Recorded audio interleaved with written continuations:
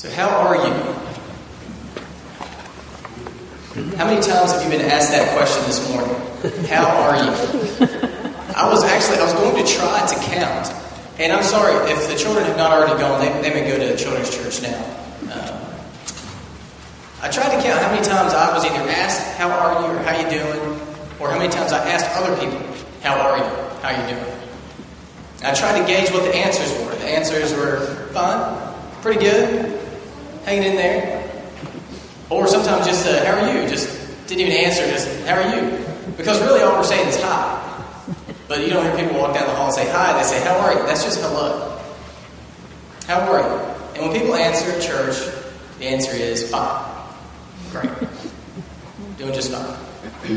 Well, we're going to read a psalm today. It's Psalm 143. Our study today will be entirely in that one psalm. I'm not going to jump around. There's enough in there for us. And in Psalm 143, we encounter David, and he is not doing fine.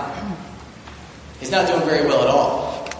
So this psalm and this sermon is for you if you're not really doing fine. How differently would your church conversations look if you answered thoroughly and honestly every time someone said, how you doing? Y'all probably still all be out in the hallways talking right now. So what we're going to see here is David not doing fine. And this is a prayer psalm. So we know when we're not doing okay, when we're not doing well, we ought to pray. If you've grown up in church, you know you should pray. But if we're honest with ourselves, when we're not doing well, when we're struggling, when it's hard, prayer doesn't always come naturally. Sometimes we just don't know what to pray. So we have been given a precious gift in this psalm. We get a chance to eavesdrop on David's praying when his life is hard. Have you ever just wondered, well, what do these people pray when they pray? Well, here's our chance. We get to see what David prays when life is hard. So we're going to read the whole psalm together, starting at verse 1. Psalm 143. David writes, hear my prayer, O Lord. Give ear to my supplications. Answer me in your faithfulness, in your righteousness. And do not enter into judgment with your servant. For in your sight no man is righteous. For the enemy has persecuted my soul. He has crushed my life to the ground. He has made me dwell in dark places like those who have long been dead. Therefore my spirit is overwhelmed within me, and my heart is appalled within me. I remember the days of old. I meditate on all your doings. I muse on the works of your hands. I stretch out my hands to you. My soul longs for you as a parched land. Selah. Answer me quickly, O my Lord. My spirit fails. Do not hide your face from me, or I will become like those who go down to the pit. Let me hear your loving kindness in the morning, for I trust in you. Teach me the way in which I should walk, for to you I lift up my soul. Deliver me, O Lord, from my enemies. I take refuge in you. Teach me to do your will, for you are my God. Let your good spirit lead me on level ground. For the sake of your name, O Lord, revive me. In your righteousness, bring my soul out of trouble. In your loving kindness, cut off my enemies and destroy all those who afflict my soul. For I am your servant. So how's David doing? Look at verse 7. I'm sorry, not verse 7, verse 3. Here's how David's doing. David feels as though the enemy has persecuted and opposed him to his very soul. That's deeper than just circumstantial or physical. He feels opposed to his very soul. For the enemy has persecuted my soul. He has crushed my life to the ground. He feels like there's nothing left standing in his life. He's just been crushed down to the ground. He has made me dwell in dark places like those who have long been dead. That may be literal. Sometimes David had to hide from his enemies in caves. Maybe he was in a cave when he wrote this. We don't know. At any rate, he feels like there's just no life, no light around him. He's living like a dead man. He's basically living out dead with no light. Therefore, my spirit is overwhelmed within me. It's all just too much. Overwhelmed. Can any of you relate to that? Maybe you're not having to live in a cave right now. But can any of you relate to just feeling overwhelmed? It's just too much. That's where David is right now. Therefore, my spirit is overwhelmed within me. My heart is appalled within me. Another way that word appalled can be translated is desolate. It's as though everything has been stripped from his heart. It's empty in there. Desolate. So if we saw David in the hall and we said, "Hey David, how you doing?" He might say fine, or he might say, "I'm not doing so great. I'm feeling crushed. I'm feeling dark. Like I'm just living in darkness. I can't even see my hand in front of my face. I'm feeling overwhelmed.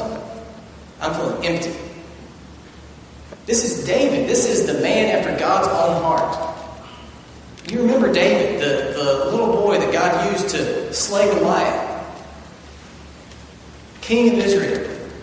Man after God's own heart. Wrote most of the Psalms. And here he is, doing so poorly.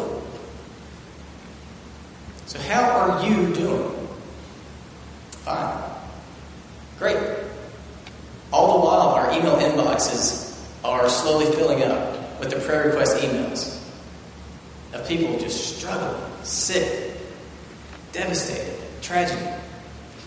How you doing? I'm fine, doing good. How are you? All the while, families are struggling. People have anxieties and fears raging in them beneath the surface. How you doing? Fine. Doing good. We need to stop here. We just need to stop everything here for a second. Before we go on, the topic of this sermon, the title was How to Pray When Life is Hard. We are going to talk about that. But we need to stop everything here and expose a lie that Satan has breathed into our churches. And the lie is this: church is for good people who are doing fine. Church is for good people who are doing fine. That is a lie from Satan. Church is for sinners who are desperate. Satan wants you to believe Douglas Grove is for good people who are doing fine. And it would be weird if anyone knew what was really going on in your heart. It would just be weird. And so, churches become these houses of really pleasant deception. Where everything's fine, everything's good, everybody's doing good.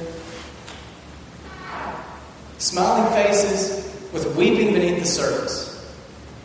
Laughter in the hallways, wailing in the car on the way home. What a freak show.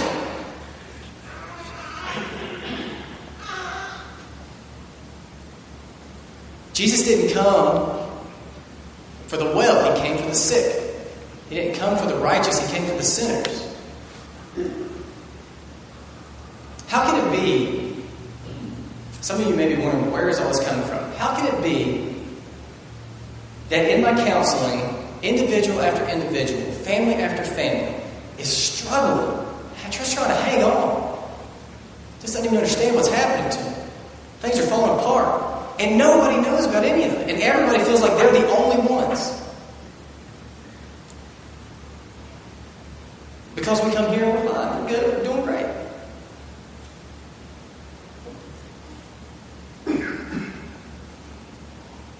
So we hide at church. We hide what's really going on in church.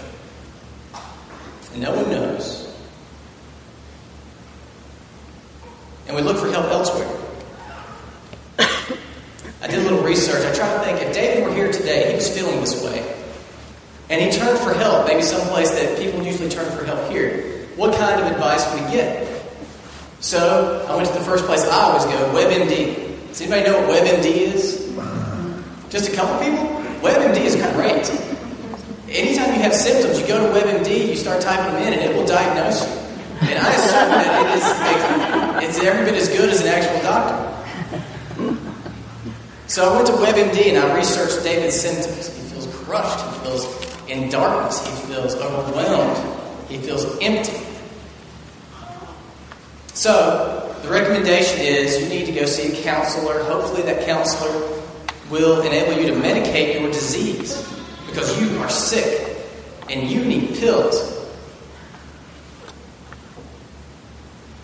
If David were alive today, most likely the diagnosis would be you have a disease that needs to be medicated.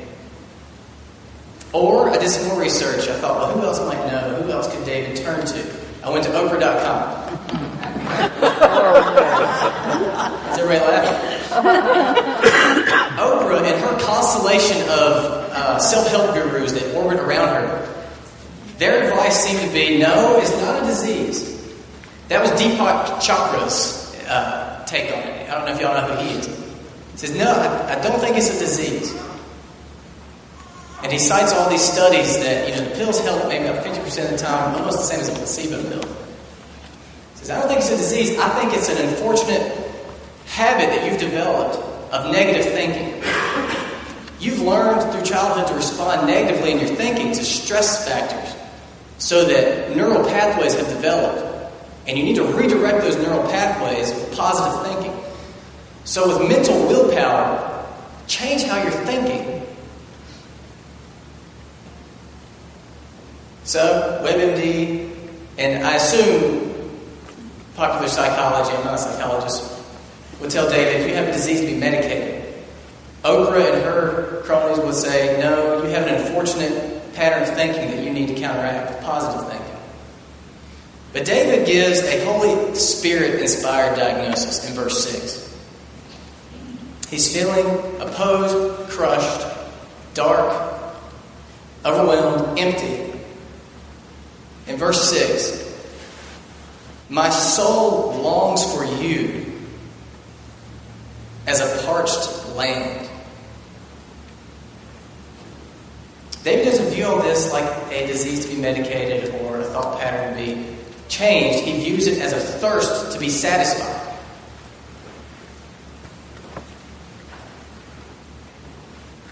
A longing that only God could fulfill. A thirst for God. Did you notice anything wrong with the picture of what two of the most popular schools of thought had to offer for someone struggling? What was missing? God. God was missing. God who created us. The God that our whole lives are supposed to be oriented around. Missing. David sees it differently. He sees his real struggle, and he had very real tangible problems. People probably were trying to track him down and kill him. He sees his real problem is, I am like a desert, parched, thirsty for God. So instead of decorating his desert with fake plants, he turns to the irrigation system that is prayer. So how does David pray when life is hard? That's what the main point of this sermon is. Before we look at what he actually says, what he asks, let's look at the beginning of the chapter and just his general attitude entering prayer. How should we pray when life is hard? I'm going to read verses 1 and 2. David says, hear my prayer, O Lord. Give ear to my supplications. Answer me in your faithfulness, in your righteousness. And do not enter into judgment with your servant. For in your sight no man living is righteous. I see kind of three things that stand out to me in his just general attitude. First, he's expectant. He's expecting answers. He's expecting help from God. He says, hear my prayer, give ear, answer me. And it's based in God's faithfulness and his righteousness. He's expectant and he's trusting. He's trusting that this is a good God, a righteous God, and a powerful God who will help. He'll answer. So he comes in with expectation and hope. And then in verse 2, but do not enter into judgment with me, for in your sight no living man is righteous. He comes in with expectation, he comes in with hope and trust, and he comes in with reverence, because he's talking to God, the holy God. He doesn't come in demanding anything. It's only by the grace of God through Jesus Christ that we can pray at all. So we come to God with a humble and reverent expectation knowing that we are talking to a good and powerful God who can help. We're not filling out a cold request form. We're not proudly declaring our rights. It's not some crazy out-of-body hysterics. It's not monkish piety where you have to put on a robe and drink green tea and look serene. It's not religious formality. It's just humble, desperate prayer of a child to his father with the belief that he can help. So that's his attitude going in. Now, I want to look at what he asks. Because often when I think of prayer, I think, well, what are the mechanics of it, though? What do I say? What do I ask for? Let's see what David asks for. In verse 7, he says, "Answer me quickly, O Lord, my spirit fails." He just expresses the urgency. Help me quick, my spirit is failing. That's the first thing he asks. He asks 10 things. Answer me quickly. Do not hide your face from me. In other words, be attentive to me. Please answer quickly and be attentive to me, or I'll become like those who go down to the pit. The third one, let me hear your loving kindness in the morning. Let me sense your love as a new day begins. Right now, I'm not sensing it. Let me hear your loving kindness in the morning, for I trust in you. The fourth thing, teach me the way in which I should walk.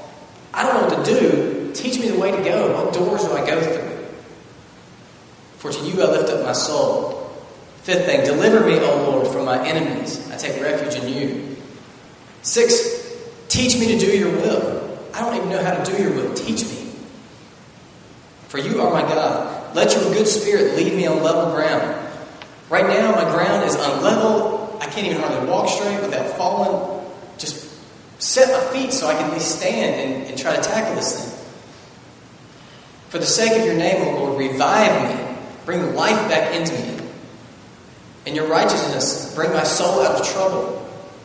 And in your loving kindness, cut off my enemies and destroy those who afflict my soul. For I am your servant. Answer me quickly. Be attentive to me. Let me sense your love. Teach me the way to walk. Deliver me. Teach me to do your will. Lead me on level ground. Revive me. Get me out of this trouble. Cut off my enemies. Those are the things he asks for. Now, there's nothing fantastic about that, is there? There's nothing in there that you're like, I never would have thought to ask God that. That's the secret key. That's the combination. There's nothing special in there. But what it is it's genuine. And it's full of faith. It's honest and it's full of faith. There's a man I read and listen to a lot. His name is C.J. Mahaney. I'd recommend it. Great preacher. God has really used him in my life.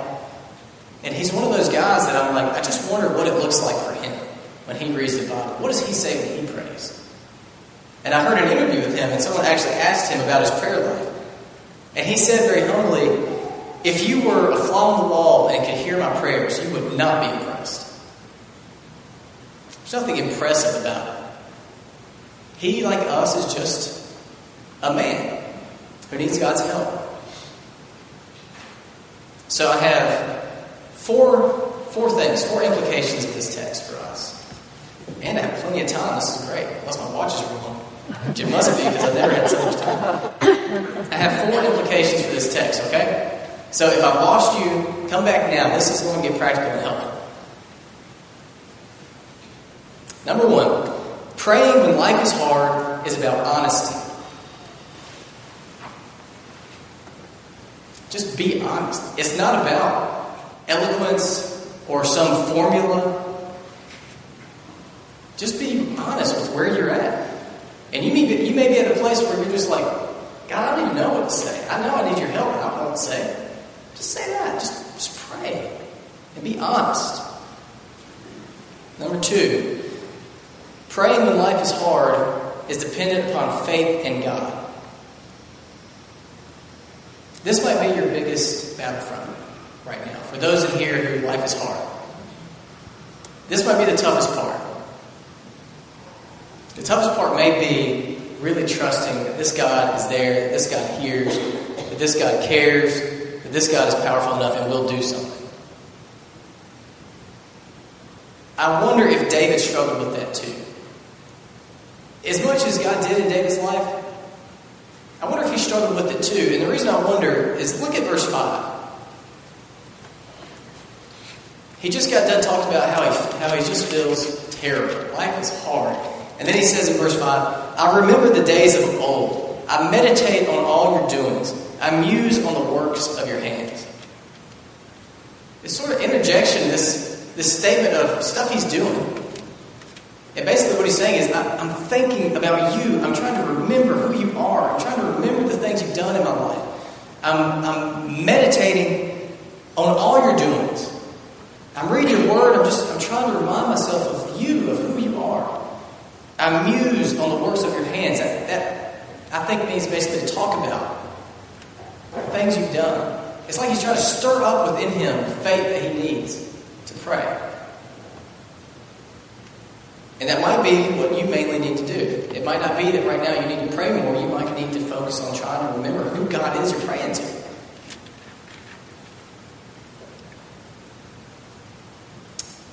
Praying when life is hard is about honesty. It's dependent on faith. The third thing, praying when life is hard puts God in the center. Praying when life is hard puts God in the center. I want to show you what I mean. I want you to look at David's progression as he prays.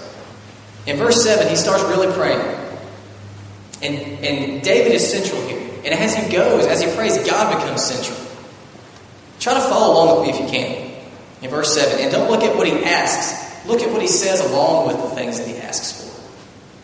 He says, answer me quickly, O Lord. My spirit fails.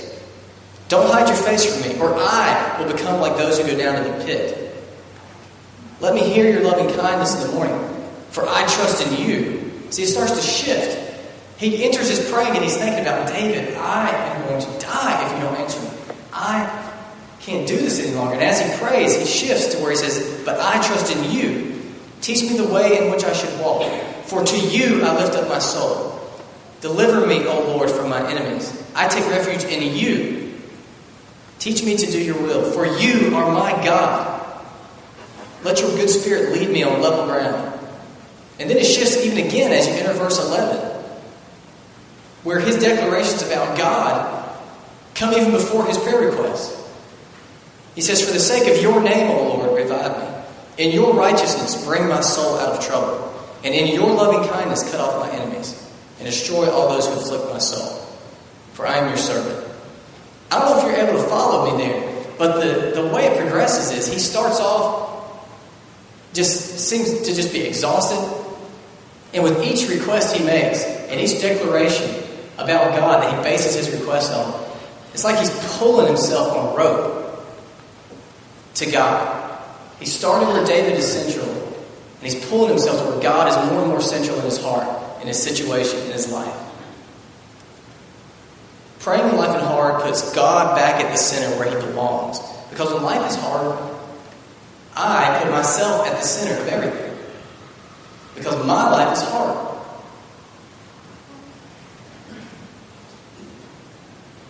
As we pray, I think David gives us a good example. As we pray, we should disappear.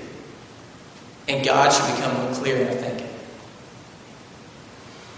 It's like a disappearing act the more we pray. We stop thinking so much about me and my plight. I start thinking more about God and his righteousness in it. And how he provides and how I can trust him. The fourth thing, praying when life is hard leads to serving God. Look at how it all ends up. The very last phrase of verse 12. All this struggle, all this prayer, punctuates it with, for I am your servant.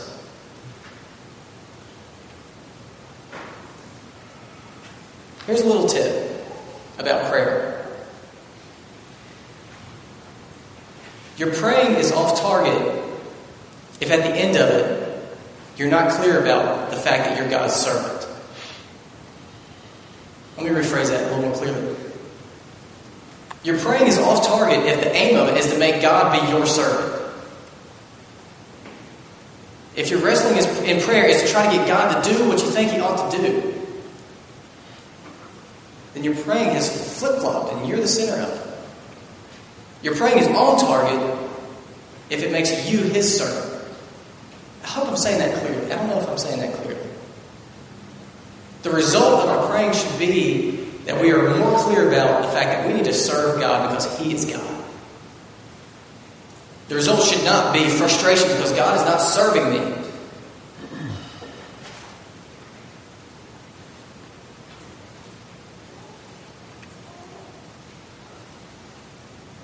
So praying with life at heart is hard. It's about honesty. It's about faith. It's about putting God in the center. And it's about serving God. So how are you doing? You should be doing well according to my watch because I'm reckoning early. How are you really doing? I had a conversation with someone this week about how he went through something very difficult. And he said he knew when some people asked, how are you doing, they really wanted to know how he was doing. And other people, when they asked how he was doing, they didn't really want to know. They were just saying hi. How are you doing? We're about to sing a final hymn. I want to invite all of you who are not fine to pray. And you can pray here up front. You can pray at your seat, wherever you're most comfortable praying genuinely. If you want someone to pray with you, I'm up here. I like to stand down here, so I'm available. I want you to pray honestly. I want you to pray with faith because He is good and He is powerful. And I hope you will receive His answer. You'll receive His attention. You'll sense His love. You'll learn from Him how to walk and how to do His will. You'll claim your freedom, the new life that Christ bought for you in the cross. And I just want to make one thing clear. Praying is not a discipline that will make you acceptable to God. Through Christ, you are acceptable to God. And now you can pray.